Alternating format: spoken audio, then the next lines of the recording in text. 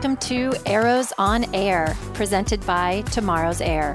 I'm Christina Beckman, and this is a show where we meet artists, travelers, and scientists from all over the world to talk about art, travel, and climate action. Hello and welcome. Today, I'm talking with Lorelei Kelly. Lorelei is the founder of the Resilient Democracy Coalition, based at the Beek Center for Social Impact and Innovation at Georgetown University in Washington, D.C., where she leads research on modernizing the United States Congress. Lorelei actually got her start in Washington, D.C. as a nuclear weapons expert, and her work today focuses on building inclusive and informed democratic systems. We explore what that really means, and I just love Lorelei's ranging perspective on how data, technology, and new participation methods can help bring the voice of regular people more into the lawmaking process. Lorelei is a funny, passionate, and engaging conversationalist, and every time I tried to edit this conversation down, I just didn't. I sort of just wound her up and let her run. I think you'll hear that in this chat. From her characterization of her original hippie mom, to her tales of being thrown off trains in Berlin, to her perspectives on the possibilities for a shared vision of the future, I find myself consistently emotionally and intellectually engaged with Lorelei's conversation, hanging on to see where she'll take the discussion next. In the years I've known her, I've always appreciated the unique perspective she brings to any problem as a result of her scatterplot life, as she calls it. From her youth in rural New Mexico, Lorelei attended Grinnell College and Stanford University, as well as the Air Command and Staff College of the U.S. Air Force. She's co-authored 2 books and numerous articles. We really run the gamut in this talk, discussing the problem of climate change and how an engaged, inclusive political process can help. She talks about some of the defining chapters in her life, a high school transition out of the leafy academic neighborhoods of Berkeley, California, to the desert of northern New Mexico, her time spent supporting the Underground Library in Berlin in 1989, before the fall of the Berlin Wall, a recent transition from city life back to rural during the pandemic, and I get a sense of how living in such different contexts underpins her ability to balance and navigate opposing worldviews, something so necessary for forward progress on climate. Along the way, she enthuses about the nature of Americans' eternal problem-solving optimism and a treasured collection of show tunes from a dear uncle. I really hope you enjoy this chat as much as I did. So hi, Lorelei. Welcome to Arrows on Air. Thank you for making time for me today. Thank you for having me. It's my pleasure. We were just having a chuckle about our dogs, and I had to ask you to take your dog off your lap because I could hear her chomping. Yeah, she's mysteriously deaf until I open something that sounds delicious. Then she's like a 12-month-old puppy. I put her outside, so she's sitting outside looking at me now. Did you bring her? Have you been bringing her on your cross-country travels recently? Because I know you're based in Washington, D.C., but right now you are in Aztec, New Mexico, which we're going to have to talk about because that's an unusual spot. But is she like your car companion? Are you having van life with your dog? Yeah, she's my navigator in the front seat. And the best part is she doesn't fight with me about which radio station or music we listen to. So she's great. She's driven across the country twice in the last 12 months. So accommodating. She's a good girl. Yeah, I would love to start with the beginning of your career in Washington, D.C., which was as a nuclear specialist, right? But now you've gotten focused into governing systems. And I also think of you as sort of like somebody who specializes in peacekeeping. How would you characterize your work? I think that I'm in that sort of social entrepreneur space when it comes to improving democratic systems. I was a nuclear weapons sort of expert when I came to DC to work on national security issues, but it soon became obvious to me working on these issues in Congress that if I wanted to see a happy ending that we needed to change the way the whole system heard the world and implemented change. Because and so you were advising, Laura, go back though. You were advising nuclear policy in the 90s? Well, so I lived in Berlin in 1989, and I was there as a research fellow to study the nuclear arms race and arms control.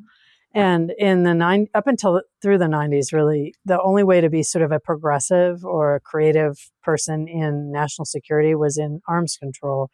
And it's pretty nerdy, but if you didn't want to sort of be an activist in opposition to what was going on in the world, that was the one corner where you could still introduce progressive ideas into the policymaking space.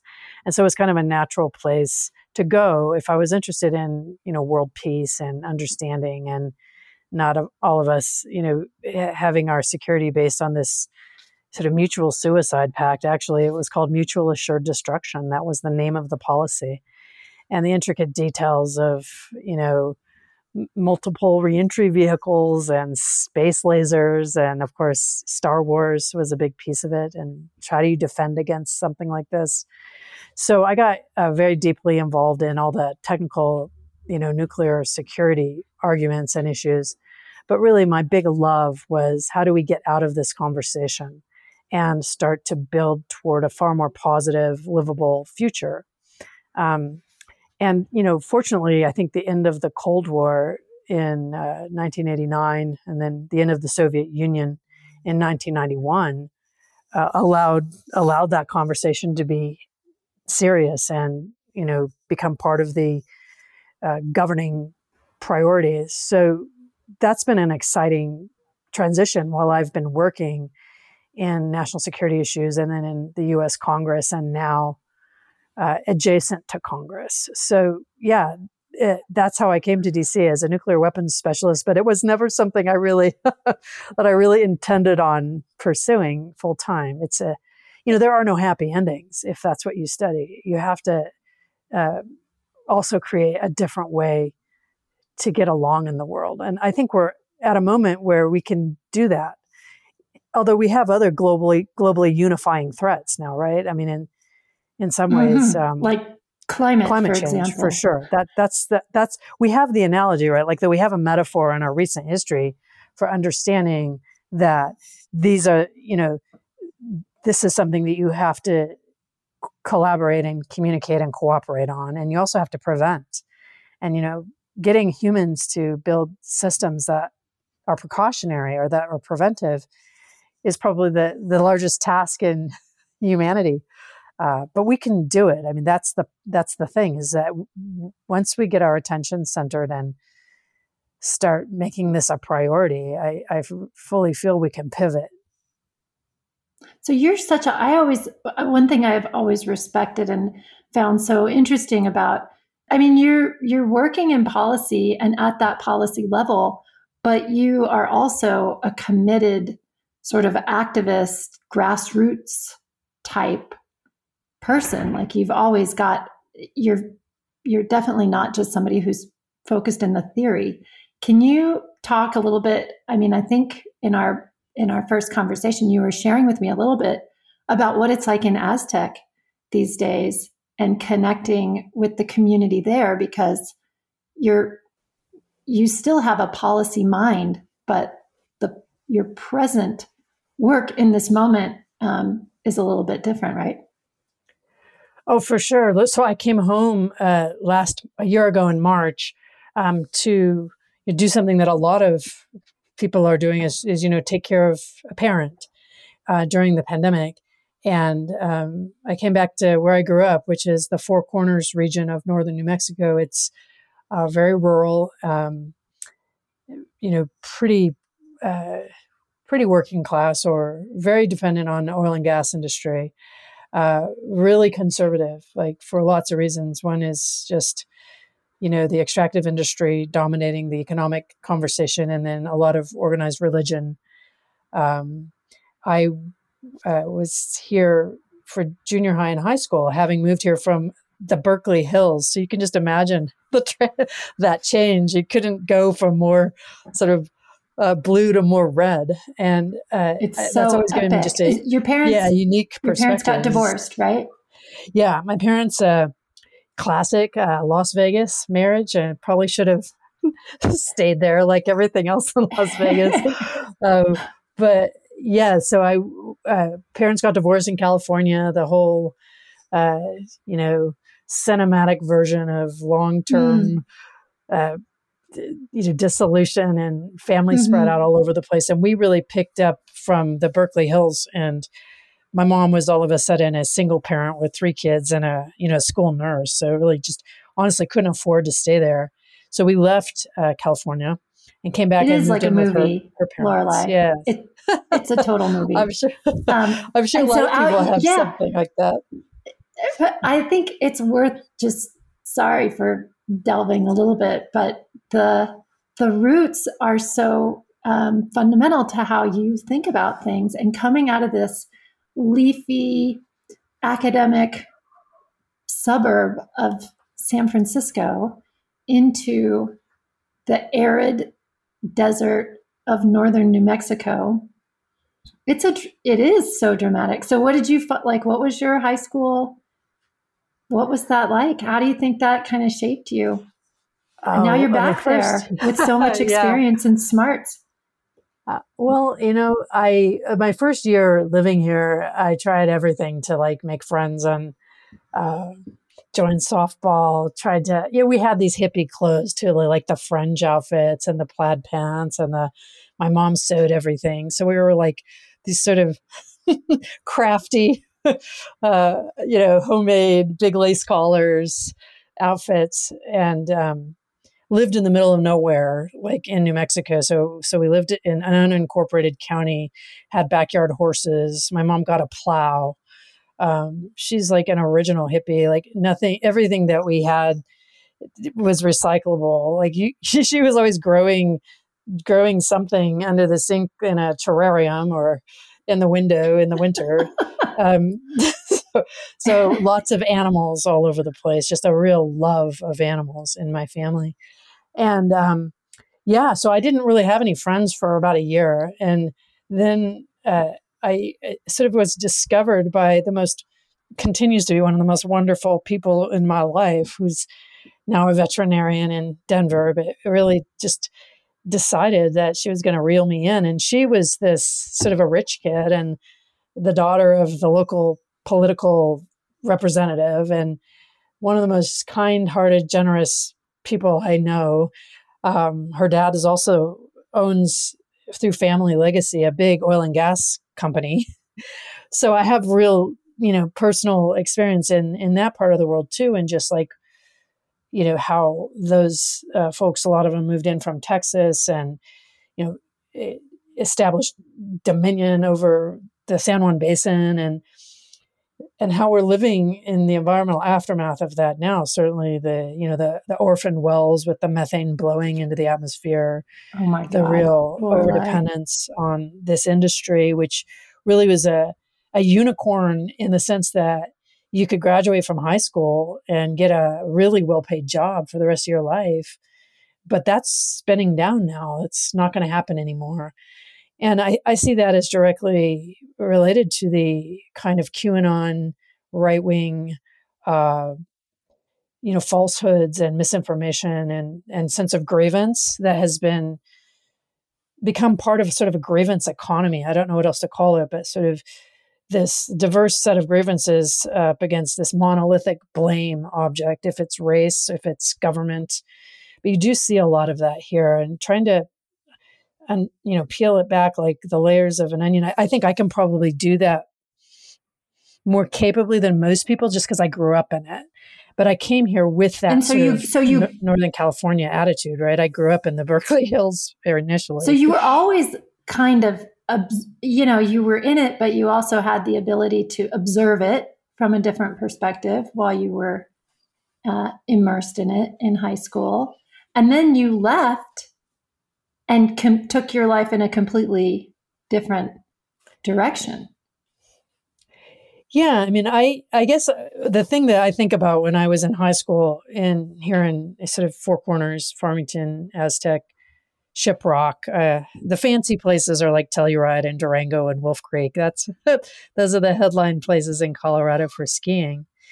But in the south of the border, like I was just such a beneficiary of liberal institutions, right? Like I couldn't even afford to apply to colleges. I had like a certain amount of money that I made at the movie theaters. And so I could apply to 3, maybe 4 schools. And that was it because it cost a lot. I don't know if you remember this, but it costs a lot to apply to schools. So like just this idea that there's just really hard and fast limits. And I didn't have a lot of information in my high school. There was sort of Army, Air Force, Marines, Coast Guard, Navy. Those were the boxes of information at the guidance counselor. I couldn't take the college entrance exams in my hometown. I had to drive to Colorado. So like already there, the fact that I got like a scholarship to go to a wonderful liberal arts school, it gave me opportunities. It helped me. It really just held my hand and spoon fed me in a way that I could be successful. Like I didn't do really any of this alone. I didn't end up, on the faculty at Georgetown by myself. Like it has just been continual help and assistance and boosting and mentorship and people reaching their hands out and wanting to see me be successful. And I think one of the reasons that's true is because they knew like I was good for it. Like I was going to come back and help people. I was going to figure out like how to keep making progress move forward, not just sort of rest on my laurels or quit, right? Like that I think is really important. And I worry a lot that those doors are just shutting to people now, Americans and other countries as well. It's this wealth gap. It's just the access to even the idea or the expectation that you can have some kind of influence or a voice or be impactful in your life and your work. So yeah, like a lot of what I do working in Congress now is making sure those pathways are open to people and that inclusive and reflective of the changes we've seen in demographics. But yeah, like the system we're in, this sort of late capitalism, it has to change. Like we're up against the wall now. Like we can't go on like this. We can't go on in a country that is so punishing to so many, and that what do you see has values are so distorted. So what do you see in Aztec today? Like I remember you were chatting with me about like your conversations with ranchers, and the one thing that struck me in our earlier conversation was that the connection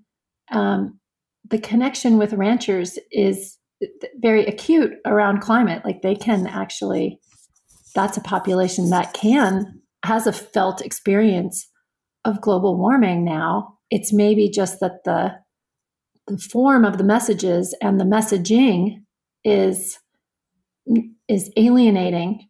Oh, for sure. Yeah. I think it's because like we're really like the middle of our, certainly I see it having worked in and around Congress for the last 20 years, the sort of dissolution of the middle, where you have the incentive and the alignment, political alignments are with the extremes, right? And so the whole process of deliberation and compromise and problem solving is not functional right now. It's really actually not functional. That's why you've seen so many bills pass in these sort of midnight, 5 people in the room. They're these omnibus legislation. They're called continuing resolutions, where just everything gets shoved out the door and signed, or there's special appropriations, or it's like we've stopped doing the actual sort of deliberative process of lawmaking, which allows for the local voices to be translated into the national policy. And that, to me, is also one of the breakdowns of where legitimacy at least used to be built up, where you just had a participatory system. There was a real conscious effort to be inclusive. And certainly in my 20 something years working in and around Congress, that whole process has just become stuck. It's not like the rules aren't there, and it's not like the members don't want to do this. They do. It's that we've created this sort of top-down, sort of very coercive information cartel that's led by the parties and the leadership. And the Democrats and the Republicans both do it. It's about raising money, and the policy reflects that, right? It's the priorities of donors. So it's this donor class. And sometimes the membership organizations get in a word edgewise, like the big membership groups or the trade associations, Chamber of Commerce, Sierra Club. But at the same, when you look at the data, and I can send you these articles, they're fascinating. Still, over 80% of the American public really doesn't get represented in the policy. Like they just don't exist in the outcome. And so this is why the interworkings of your world and the legislative process to me feel totally inscrutable, and like I'd have to take out a new job to be able to figure out how to engage there. And also I have a sense that it's stuck, and that was the impetus behind Tomorrow's Air was a little bit of sort of resignation on the unworkability of the legislative process. And therefore, let's just end run that and let's take action into our own hands. Let's start a corporate plus consumer movement that drives measurable change when it comes to climate. Let's support climate tech and solutions for climate that I'm afraid government will never get around to. Of course, now with Biden, there is, a lot, there is legislation in play. And so it seems more hopeful, but long term, the structures, I'm like at the level of the skin and you're at the level of the organs, right? Like the structures don't really work. And so this brings me to the Moderning Congress project. Maybe is this a good segue into that project that you're leading at Georgetown? Yes, and I think that all hands on deck, right? Especially to deal with the implications of climate change. And what's going to happen, I think, is like we're going to hit these tipping points, like the heat dome in the Pacific Northwest right now, where you're just going to get accumulated more and more people aware of this problem, and then probably feel somewhat relieved that, a lot of people have been working on this already. You're going to have adjacent groups of people like yourself and me working on problem solving and in sort of an open public interest way. There's corporations involved in this, right? It's not, there's no like whole group of bad guys or us versus them. It just depends. Like, the people who are concerned about this in a way that is about, the future and their children's lives and a habitable earth and, climate restoration, that's part of it, right? Like, how do we, in 100 years, create a situation that humans can exist in and move forward and have some confidence for our kids and the planet. That to me is great that exists. Like where would we be once you get the political leadership? They follow more than lead, or they act simultaneously more than like get out in front. I think that's something that took me a long time to realize working in the heart of democratic systems, right? Is that they need someone to take the risk out of action before elected leaders will move on it. Mm-hmm. And we're much more sophisticated about that right now. But you can't take the risk out of action. Like, that's so, right? I know, but that's what's happened. When do you ever? Right, you can't ever, right? You can't. But like the way we've aligned our democratic system right now, it's kind of just I like to call it the talking points industrial complex. What is rewarded is on the left is sort of noise, on the right it's money. And so the parties have been aligned not on governing and problem solving, but more on sort of protest and capture, if that makes sense. So the right has just captured all kinds of organs of government. Look at the Supreme Court, look at the court system. They spend much more money, the big corporate, conservative, ideologically conservative leaders, the Koch industries. They're just, I can name them. There's a group of 12 especially that have been written about that have really captured the governing system. And they've either outsourced the function to their friends or privatized it. And that, and then you privatize the whole institutional memory of democracy, right? It's like K Street and lawyers.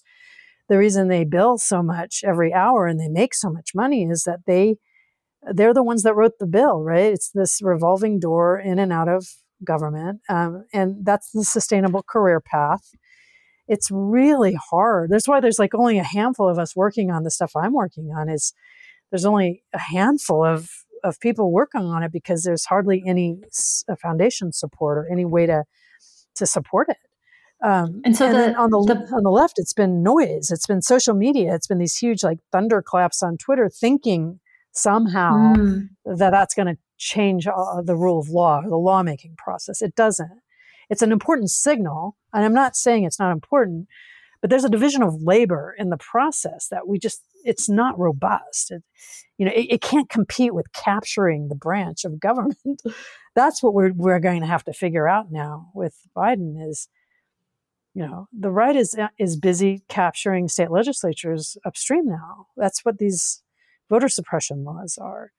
So in the Senate, right, it's a completely obsolete, old-fashioned, 19th century institution. So that's why the modernization stuff is so important. It really is the age of the sort of do-gooder nerds, like to get into that space, to be the first movers, to make it the next iteration of democracy. The Moderning Congress project then has some work streams within it around like how the information from the populace can reach the legislators and the mechanisms for that, along with, I remember a chat we were having about the sort of archaic nature just physically of Congress. Like, Wi-Fi doesn't work in certain parts of the building. So it's like we need new processes within Congress and processes around how Congress interacts with its constituents, along with a physical overhaul. So at the Beak Center, are you all are writing papers, or what are you doing? What happens? How do you structure this? Because it's overwhelming. It is overwhelming, but for anybody sort of listening, I'm like a technical writer for Congress. So I take a lot of complicated changes inside the institution and translate it to playbooks or like a manual that like, you can do this too. But the thing that is really significant and that's important is think about this old, stodgy marble sandbox sitting on Capitol Hill. It just refused to change for so long, and it sort of stripped its own funding for itself. It's still really reliant on sort of 3-ring binders and big metal file cabinets. In 2019, it created a committee of members to start to figure out how to change Congress and modernize it to use data and technology. And then COVID hit. So COVID moved Congress forward 100 years in 48 hours because they had to change all their workflow rules to allow Congress to actively work remotely. And, all these members who were refusing, who were behind their kindergartners and 8th graders when it came to using Zoom or online platforms or WebEx or whatever platform they wanted to use, Teams, they all of a sudden had to learn to do this. And there was no option but to learn to do this if you wanted to continue carrying on in your duties. And Congress passed rules on May 15th last year that utterly transformed it into the digital world. And members have spent this last year learning how to do it. And so we're at this really interesting turning point right now of how much of the workflow can be, carry on electronically. Just think about this. The last time they had like a document revision in Congress for how information is documented was the Civil War. Like it still uses a Civil War era template for documents. So that like, it's so hugely inefficient, and it just blocks all kinds of really interesting innovations and ways to incorporate local expertise and voice. But all of a sudden, as of last May, committee hearings were happening in districts, and you could dial into a committee hearing from Alaska or Hawaii or in the middle of a snowstorm or from, northern Maine. And that's the really interesting part to me. It's not like we don't have a direct democracy. We will never have one. Our system is very indirect. It's a republic. It's indirect. It's one member for 800,000 people, and the Senate is 2 per state, and it's really not representative in its heart in the way the House is. So I'm really much more interested in how the House of Representatives can start incorporating far more local voices into the policymaking process. And that's what we've been working on. And part of it is simply, how do you create a trustworthy, credible, curation system for local contributions? The problem, of course, as you know, is all of these online systems get gamed. And the worst example is the Facebook, right? It's an advertising platform.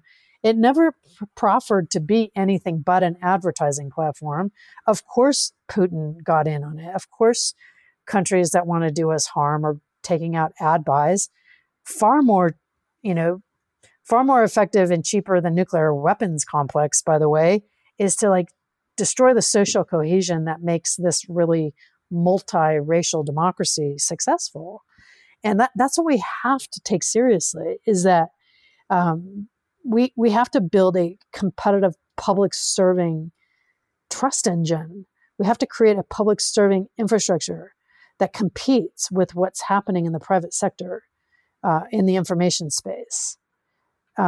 So there's all kinds of ways to do that.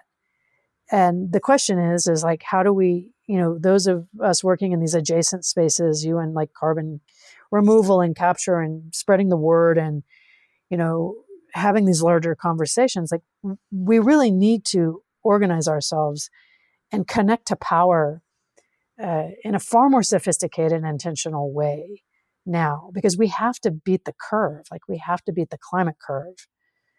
And we're up against a lot of these conspiracies and stuff. It's a tough. Our conversations I'm always left feeling simultaneously galvanized and also overwhelmed. I know but this is it. I feel so I need to take my resignation with the political process and figure out a way in, right? You sent me some things around representatives who are holding public hearings over Zoom or whatever to engage on climate subjects. And so it was, I think, you were like, hey, have a look at this. You find out if your representative is getting involved in this. And actually, New Mexico is very involved in carbon removal and carbon capture. Here it's focused on from industrial sources, which is different than what Tomorrow's Air is looking at. But I know that in the whole energy transition, this is going to be a chunk of it. So even though I'm not actively engaged in supporting that, I should know about it. And I should engage with the political process somehow, right? And so these online fora would be ways for me to do that, right? Yeah, I think one of the things I learned when I was working in Congress was that there's no guarantee that what one group does is going to carry forward and be used as sort of an organizing framework for growing and expanding.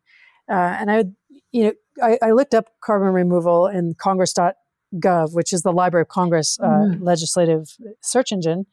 And Jamie Raskin, who's a member from Maryland, introduced a resolution in 2018 on this issue, on carbon removal, and all hands on deck. And we need to explore everything. And we need a Trinity project. We need a moonshot to get everything going and moving toward a livable climate. So right there, you have a fairly recent document in the archives of the legislature. You now have a climate crisis committee that has tremendous power of recognition and framing. And if you listen to any of their sort of hearings, they're covering all kinds of interesting things. And they have a real diverse panel, meaning the membership of the committee itself is representative of all parts of the United States. Is like, that's the kind of committee that I think you could approach and just say, hey, we sketched out an ideal series of hearings might look like, or field hearings, or member convened events. And a lot of what I work on is how do we take really great information and make sure it metabolizes into the system. So we developed a type of a gathering called a side event, which compromises between a hearing, which is these stodgy things on Capitol Hill, and a town hall, which is open process in, the school gymnasium, which frankly, a lot of members don't want to do anymore because it's loud and sometimes abusive and can be dangerous even. But it's like the loud people always take over with an open mic. But this is a much more curated process, and it's subject matter specific, and it stands for stakeholders, individuals, data, and evidence. And it's a way for a member to convene using all these new electronic platforms and collect local knowledge or lived experience or data and submit it for the record of Congress, meaning this digital archive. And that means, just like this piece of legislation I pulled up from Jamie Raskin, that makes it available to people as a piece of legislative history, and it informs future action. And it's an incredibly powerful search tool to go into Congress and say, hey, you already did this. Let's do something about this. Precedent. That's what I don't see happening nearly as well on the sort of global public interest side of things as you do on changing the law to benefit a lucrative industry. That's what they pay just incredible amounts of money to K Street and lobbyists and private law firms do that. They write the bill language. Now we're in this world where if we put the right guardrails on it, real human beings living in real places like Aztec, New Mexico, can help edit the law and draft it and provide information as an advisory capacity while a bill is moving. That's so much power. There's nothing precedented.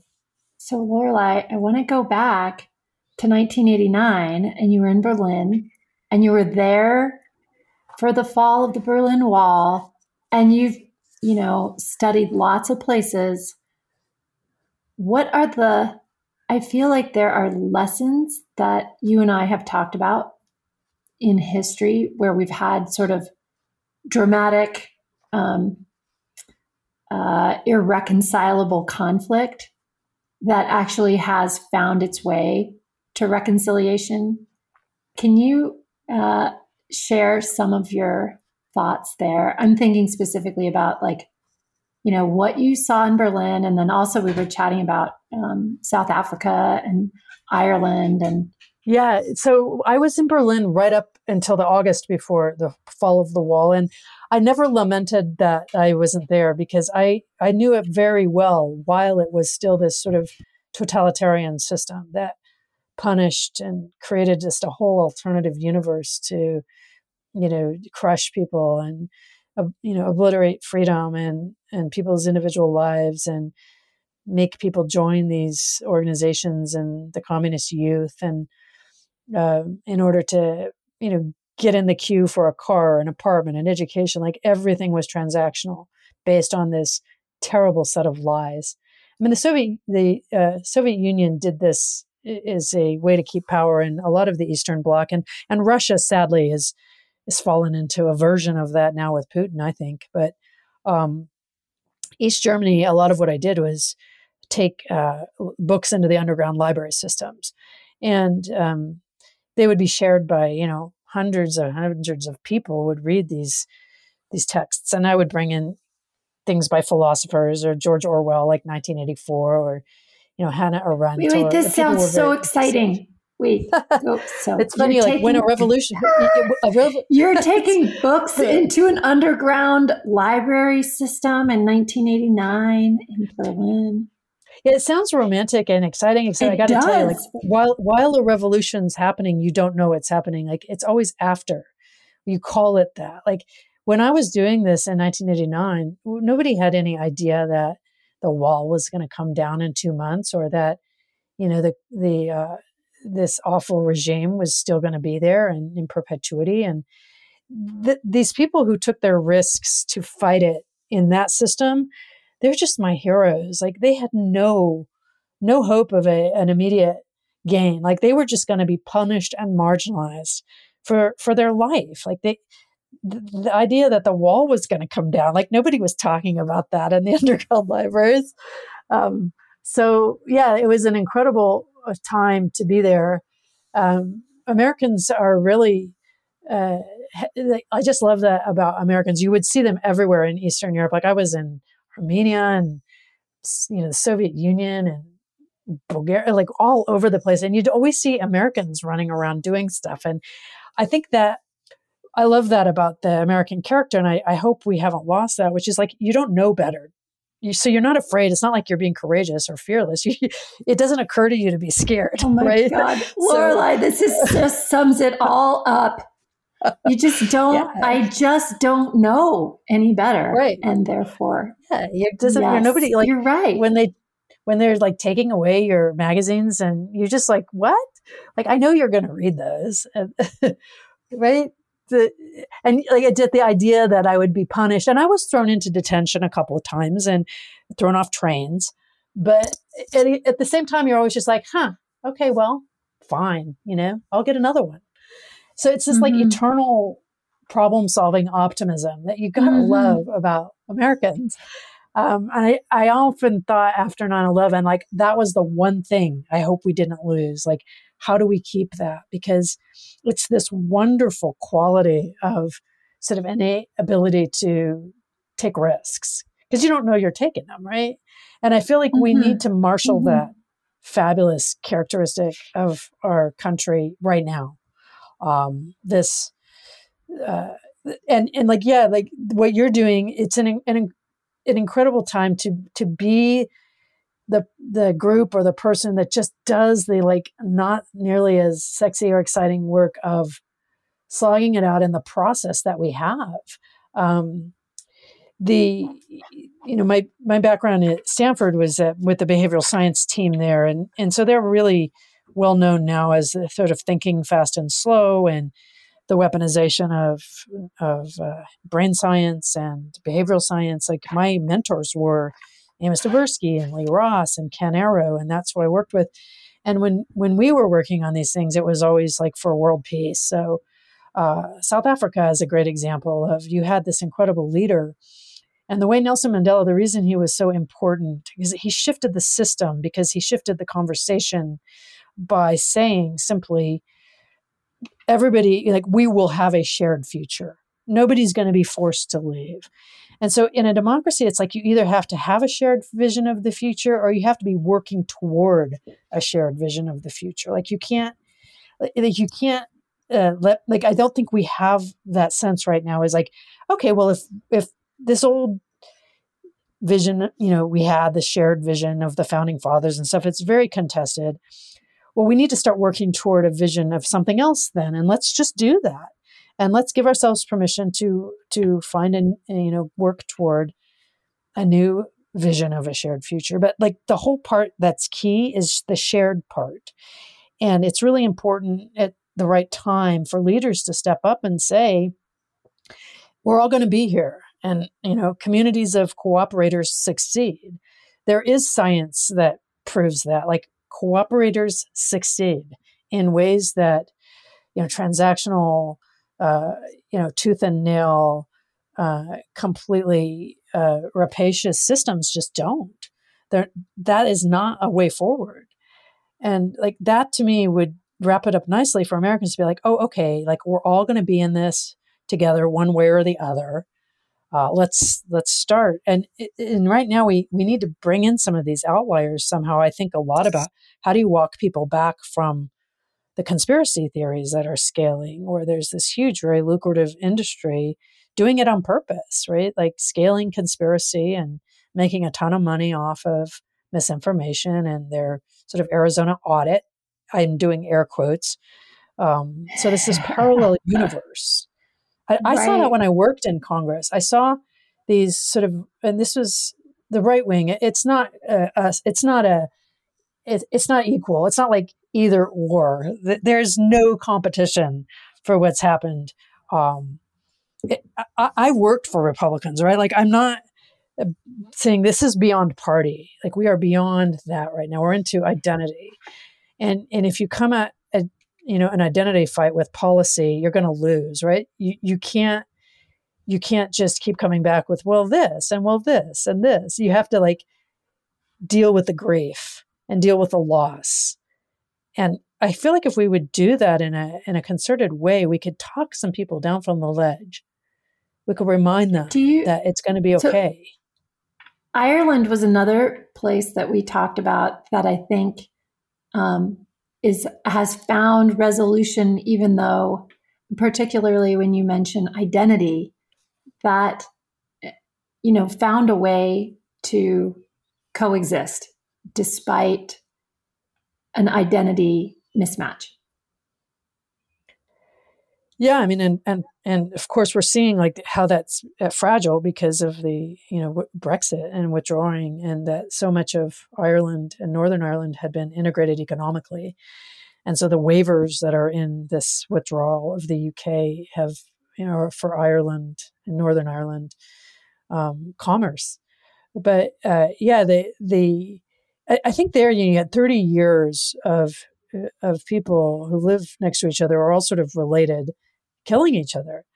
And finally, you had this middle out process, which is a way to say that like the leadership was in place, but there was also a grassroots movement supporting it. I read that article you sent me, by the way, Lorelei. I printed it and I read the middle out. Recap that for people. I loved your when you said this is sort of very hip among nerds in 2018, and I was like, I thought I was a nerd, and I thought I was hip, and I did not know about this in 2018. What was I doing? It's just that the thing is like we have the thing is like things aren't accidents, they're outcomes, and a piece is an outcome. It's not an accident, and it happens because people are in the right place in the right time working at it. And right now, I think we need to find each other to work at this problem of the climate crisis, for example. Like it can't be everybody, ships in the night, ship has sailed, whatever. We have to find each other and be real intentional and support process and governing an inclusive future. And those things, again, like they don't happen by accident. And in Northern Ireland, you had a lot of the leadership being, at the end of the day, from people who were, imprisoned for being part of the IRA or who had committed violence. So the whole issue of violent extremism and preventing violent extremism, if you like, it's hashtag PVE on Twitter, you can read about the really amazing art and science involved in preventing violent conflict. There's three things that always happen. There's a permissive environment. That means you have broad acceptance of like us versus them mentality, exclusionary language. Then you have a precipitating event, which is an election or a natural catastrophe. And then you have a push. And a push is usually a recruiter in place to grab people when they're vulnerable. And I would argue that over the last 4 years with the last administration, you had these three Ps, permissive environment, a precipitating event, and a push. You had a recruiter in chief in the White House who pushed people. And so it's complex in the sense that it's not like, come up and sign this list.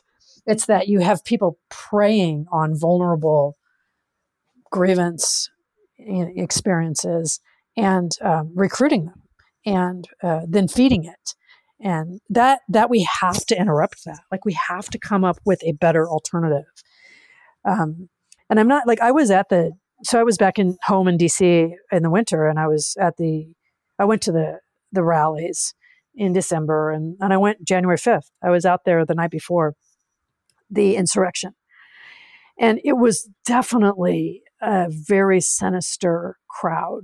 It was different than the other rallies. The other rallies were kind of, I don't know, QAnon Coachella, like a music festival, a lot of T-shirts, a lot of dancing, costumes, still stuff that is alarming when you think about its implications. But January 5th was scary and militant and dangerous rhetoric and lots of almost violent appearances, like camo belts and backpacks. Like I saw them the night before this happened. And so reflecting back on it, I didn't go out on the 6th because I was so disturbed by what I saw.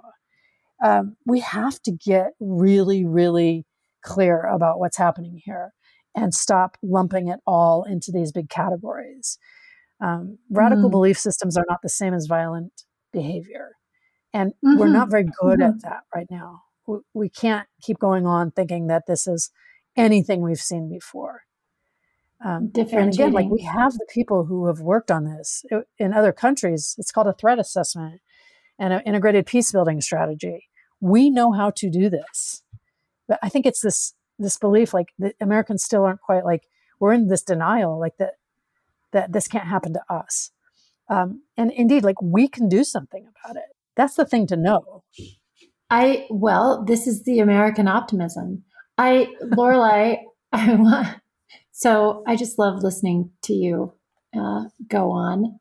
I want, though, to get a little bit into some of your personal, again, so you were married and now you're not, and you and your husband both shared this very rural, like, can do. I think the perspective you bring as people from really rugged American rural spaces into corporate Congress, Ivy League sort of structured spaces is so powerful. I think that gives you such a different perspective. Like, can you say a little bit about that, that time in your life, like where he came from and how you guys came together and what you see as some of the power in that background? Yeah, no, I'm sure, like, one of the reasons we had such affinity for each other is he grew up in the Delta in Mississippi, outside sort of Tylertown, in a fish camp, hardly a trailer park. I grew up in, like, the one lousy house in the trailer park. And I think we both saw each other as, like, wow, you have this empathy for people that are usually either in the margin or left behind or not not suitable for these elite spaces. And and you still have that. Yeah, like you say, we have to find each other. I'm not very impressed by the elite, I got to tell you. Right? Yeah, I guess, like, I'm not very impressed by the elites in the United States right now. Like, look what's happened to us. It's not okay. It's this. We're all busy, like, fighting this intersectional grievance Olympics or training for it, instead of, like, getting down to the areas that are uncomfortable for people and finding those crossover personalities, people who grew up as scatter plots in the red and the blue, and are still sort of love them, like, carrying both those identities, right? Like, you have both of those. You don't have to choose. Within you. Like, that's the one thing. I think divorced children get that too, right? Like, you don't have to choose. Like, children of divorce, I think, have immense intuitive knowledge about how to handle our situation. Like, if you choose, it's incredibly destructive to you personally. You have to figure out a way to balance these alternative, diametrically opposed worldviews. That's how you live. And I always identified with Barack Obama for that, the middle child of divorce, or, or the a child of divorce, is that you have to be figuring it out all the time. How do you prevent? How do you reconcile? How do you prevent? How do you create new options all the time so you can keep going, so you can live and breathe and move forward? We have the wisdom in us. It looks different, right? It's in different parts of our lives, but for sure, like that, rural Mississippi, rural New Mexico, ending up in a big, shiny blue city full of opportunity and interesting things to talk about. It's just been incredible. But it's also like, you can't have modernization without development of the rest of the country, including rural areas. Mm-hmm. You can't do it. Like, it's just never been true in history. You have to do both. And it's not just rural broadband, like it's all kinds of other things. And the climate it's not crisis is just a way to bringing the integrate. internet. It's, oh my gosh, the internet isn't going to solve it, and yelling on Twitter isn't going to solve it. Lorelei, that made me think, yes, of your book. So speaking of solutions, I know that you're kind of working on a treatment for a book that I am infatuated with the concept. Can you recap that a little bit? And then, yeah, I mean, in my life, it's I started out looking at like the fact, or understanding the fact, that we spent the last century figuring out how we were all going to die together. We need to spend this century figuring out how we're all going to live together. And it's that simple. It's that simple, and it's actually not as scary when you think about it. And we know that we can do this if we devote energy, resources, time, and thought to it. And actually, it requires people. I think you as well. Like, you grew up in Alaska, and you have this wild sort of, never-ending horizon upbringing. And people like that, like who have these combined backgrounds, I think are really interesting. Everybody has some kind of a combined background. I'm just talking about the urban rural, or like the red blue background, where you can find a point of shared perspective. Even if you don't agree with it, you empathize with the person. You're not going to shut them out. You can find ways to pivot the conversation. Like, I grew up here in this right-wing, very religious area, and we just talked about horses and dogs and sports and eating out and gardens. And I went to church with people, and I had just a solid enough upbringing to like be respectful and just be like, okay, thank you. And that's just it. Is like, I never thought that, I never experienced any kind of us versus them either in my very red right-wing upbringing. And I rely on that a lot right now to counter the news. And so, yeah, I'm trying to think of like what would be a way to tell stories of different kinds of people that might have the immediate impression would be a political identity or a set of belief systems, and start to introduce some contradiction in there. That's one of the first steps in breaking up us versus them, is it to introduce cognitive dissonance. Like, don't let people get away with that simplified us versus them a worldview. And then people are like, oh, actually, I knew that. Like, I know this person. Like, I've met this person. And really try to help people see that we're all living together already all the time. One of my favorite sayings from my mentor at Stanford, Lee Ross, who just died recently, was the banality of virtue, which is we lots of times talk about sort of evil systems, but there's also a lot of virtue in systems of how we live our lives. And we get along the vast majority of the time, all the time. And we're just not conscious of it, and we're not, intentional about it. And I feel like just figuring out one of the ways to walk back this anger and grievance and the weaponization of that is to write about these different models of how you can see people, but how they actually get along all the time. And that we're abiding by social contracts and getting along. And we do it for lots of reasons, not because of rule of law, but because we love it. And those or it's geographic, or there's just, we're so complicated, and we're just focused right now on these really big categories, and they're unacceptable. And we see where it's leading us, the us versus them worldview, the way that our economic system has allowed the monetization and the weaponization of relationships that are required for a democracy to succeed. Like that, we have to stop and develop some other pathways now. And I feel like I would like to work on that, because I have the behavioral science mentoring to be able to sit and say, these are some really basic ways that we can think differently and train ourselves.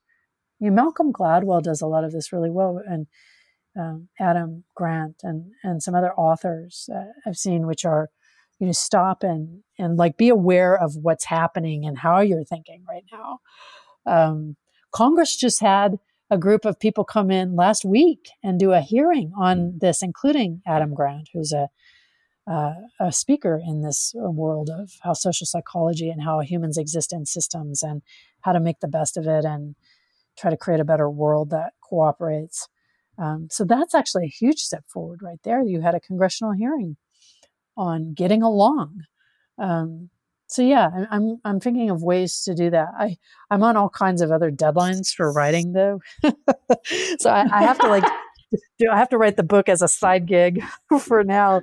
But I definitely think that the time is right for those kinds of conversations to help people just get past their own tipping point and break through and be like, oh my gosh, yes, these are universal human ways. Fear is something that everyone has, and grief is too. And all of us are going through fear and grief right now. You can't, unless you're in complete denial or waiting for the apocalypse, you can't look at what's totally happening. Stoned. Yeah, you cannot without saying, I'm worried. I'm kind of worried. What does this mean for me? Mm-hmm. And the truth is, it can mean great things. Canterbury, remember, travel, your industry, go more slowly and take longer and stay there and stop with these weekend trips to Thailand and go there and live for 6 months. This is to me a very core element of the, in travel, we talk about decarbonizing travel. It's, there's all these things we can do and need to do around removing carbon, but also we need to reduce how much we put out there, because you don't have to remove it if you don't put it out there. And it turns out that so many of the things that we would do to benefit the climate with travel also make travel more fun, staying longer. And I think the pandemic has made being a digital nomad, we've got research on this, this is something you can, and families are doing this, you can actually, it's not so unheard of to move someplace for a period of time and kind of get more embedded. I think travel is very key to this sense of finding each other that we have to do in order to find a way to come up with policies that allow us to cohabit on the earth into the future. For sure. So, it's you can't replace that, being there in person and being in contact with actually other humans and staying there in the same geographic space. It's utterly, utterly vital. Absolutely. Lorelei, I want to ask you before we close, because now I've been listening to you. I just love it. I could go on. It's an hour. I've taken an hour of your time. Oh. I want to ask you what kind of music you listen to when you go for a walk out in Aztec, New Mexico, with these wild, endless skies. What kind of music do you listen to? Or what are you humming in your head? You know what? I have 3 cases of burned CDs from a gay uncle in San Francisco, who who died last Amazing. year. And I've been going through Amazing. show tunes Oh and my God, all it's so kind of good. different classical music arrangements. I have them all stacked up here, and I'm doing it as an honor to him, and wondering where he was when he listened to this music, or did he Mm-hmm. go to the show? And so it's just this Mm-hmm. joyous experience of like honoring him, thinking of him, being grateful for him. And Mm-hmm. yeah, and I have another drive back to DC in September. I'm going to listen to the rest of them. I'm gonna picture you and So, that dog hauling it back to the sandbox. What did you call it? This marble the marble sandbox? sandbox on, yeah, the marble sandbox on Capitol Hill, which is sort of what it is. Um, but yeah, like I think people like we're at a critical moment where people are tired of being angry. It's not a sustainable emotion for governing in a democracy. It's just not, and we have to come up with alternatives, and those are being, they are in place, and like we can transform this.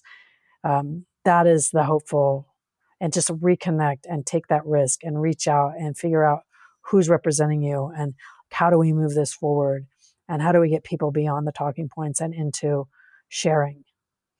Mm-hmm. Lorelei, thank you so much for your time today. It's my pleasure, my dear. I hope I get to see you soon. For sure.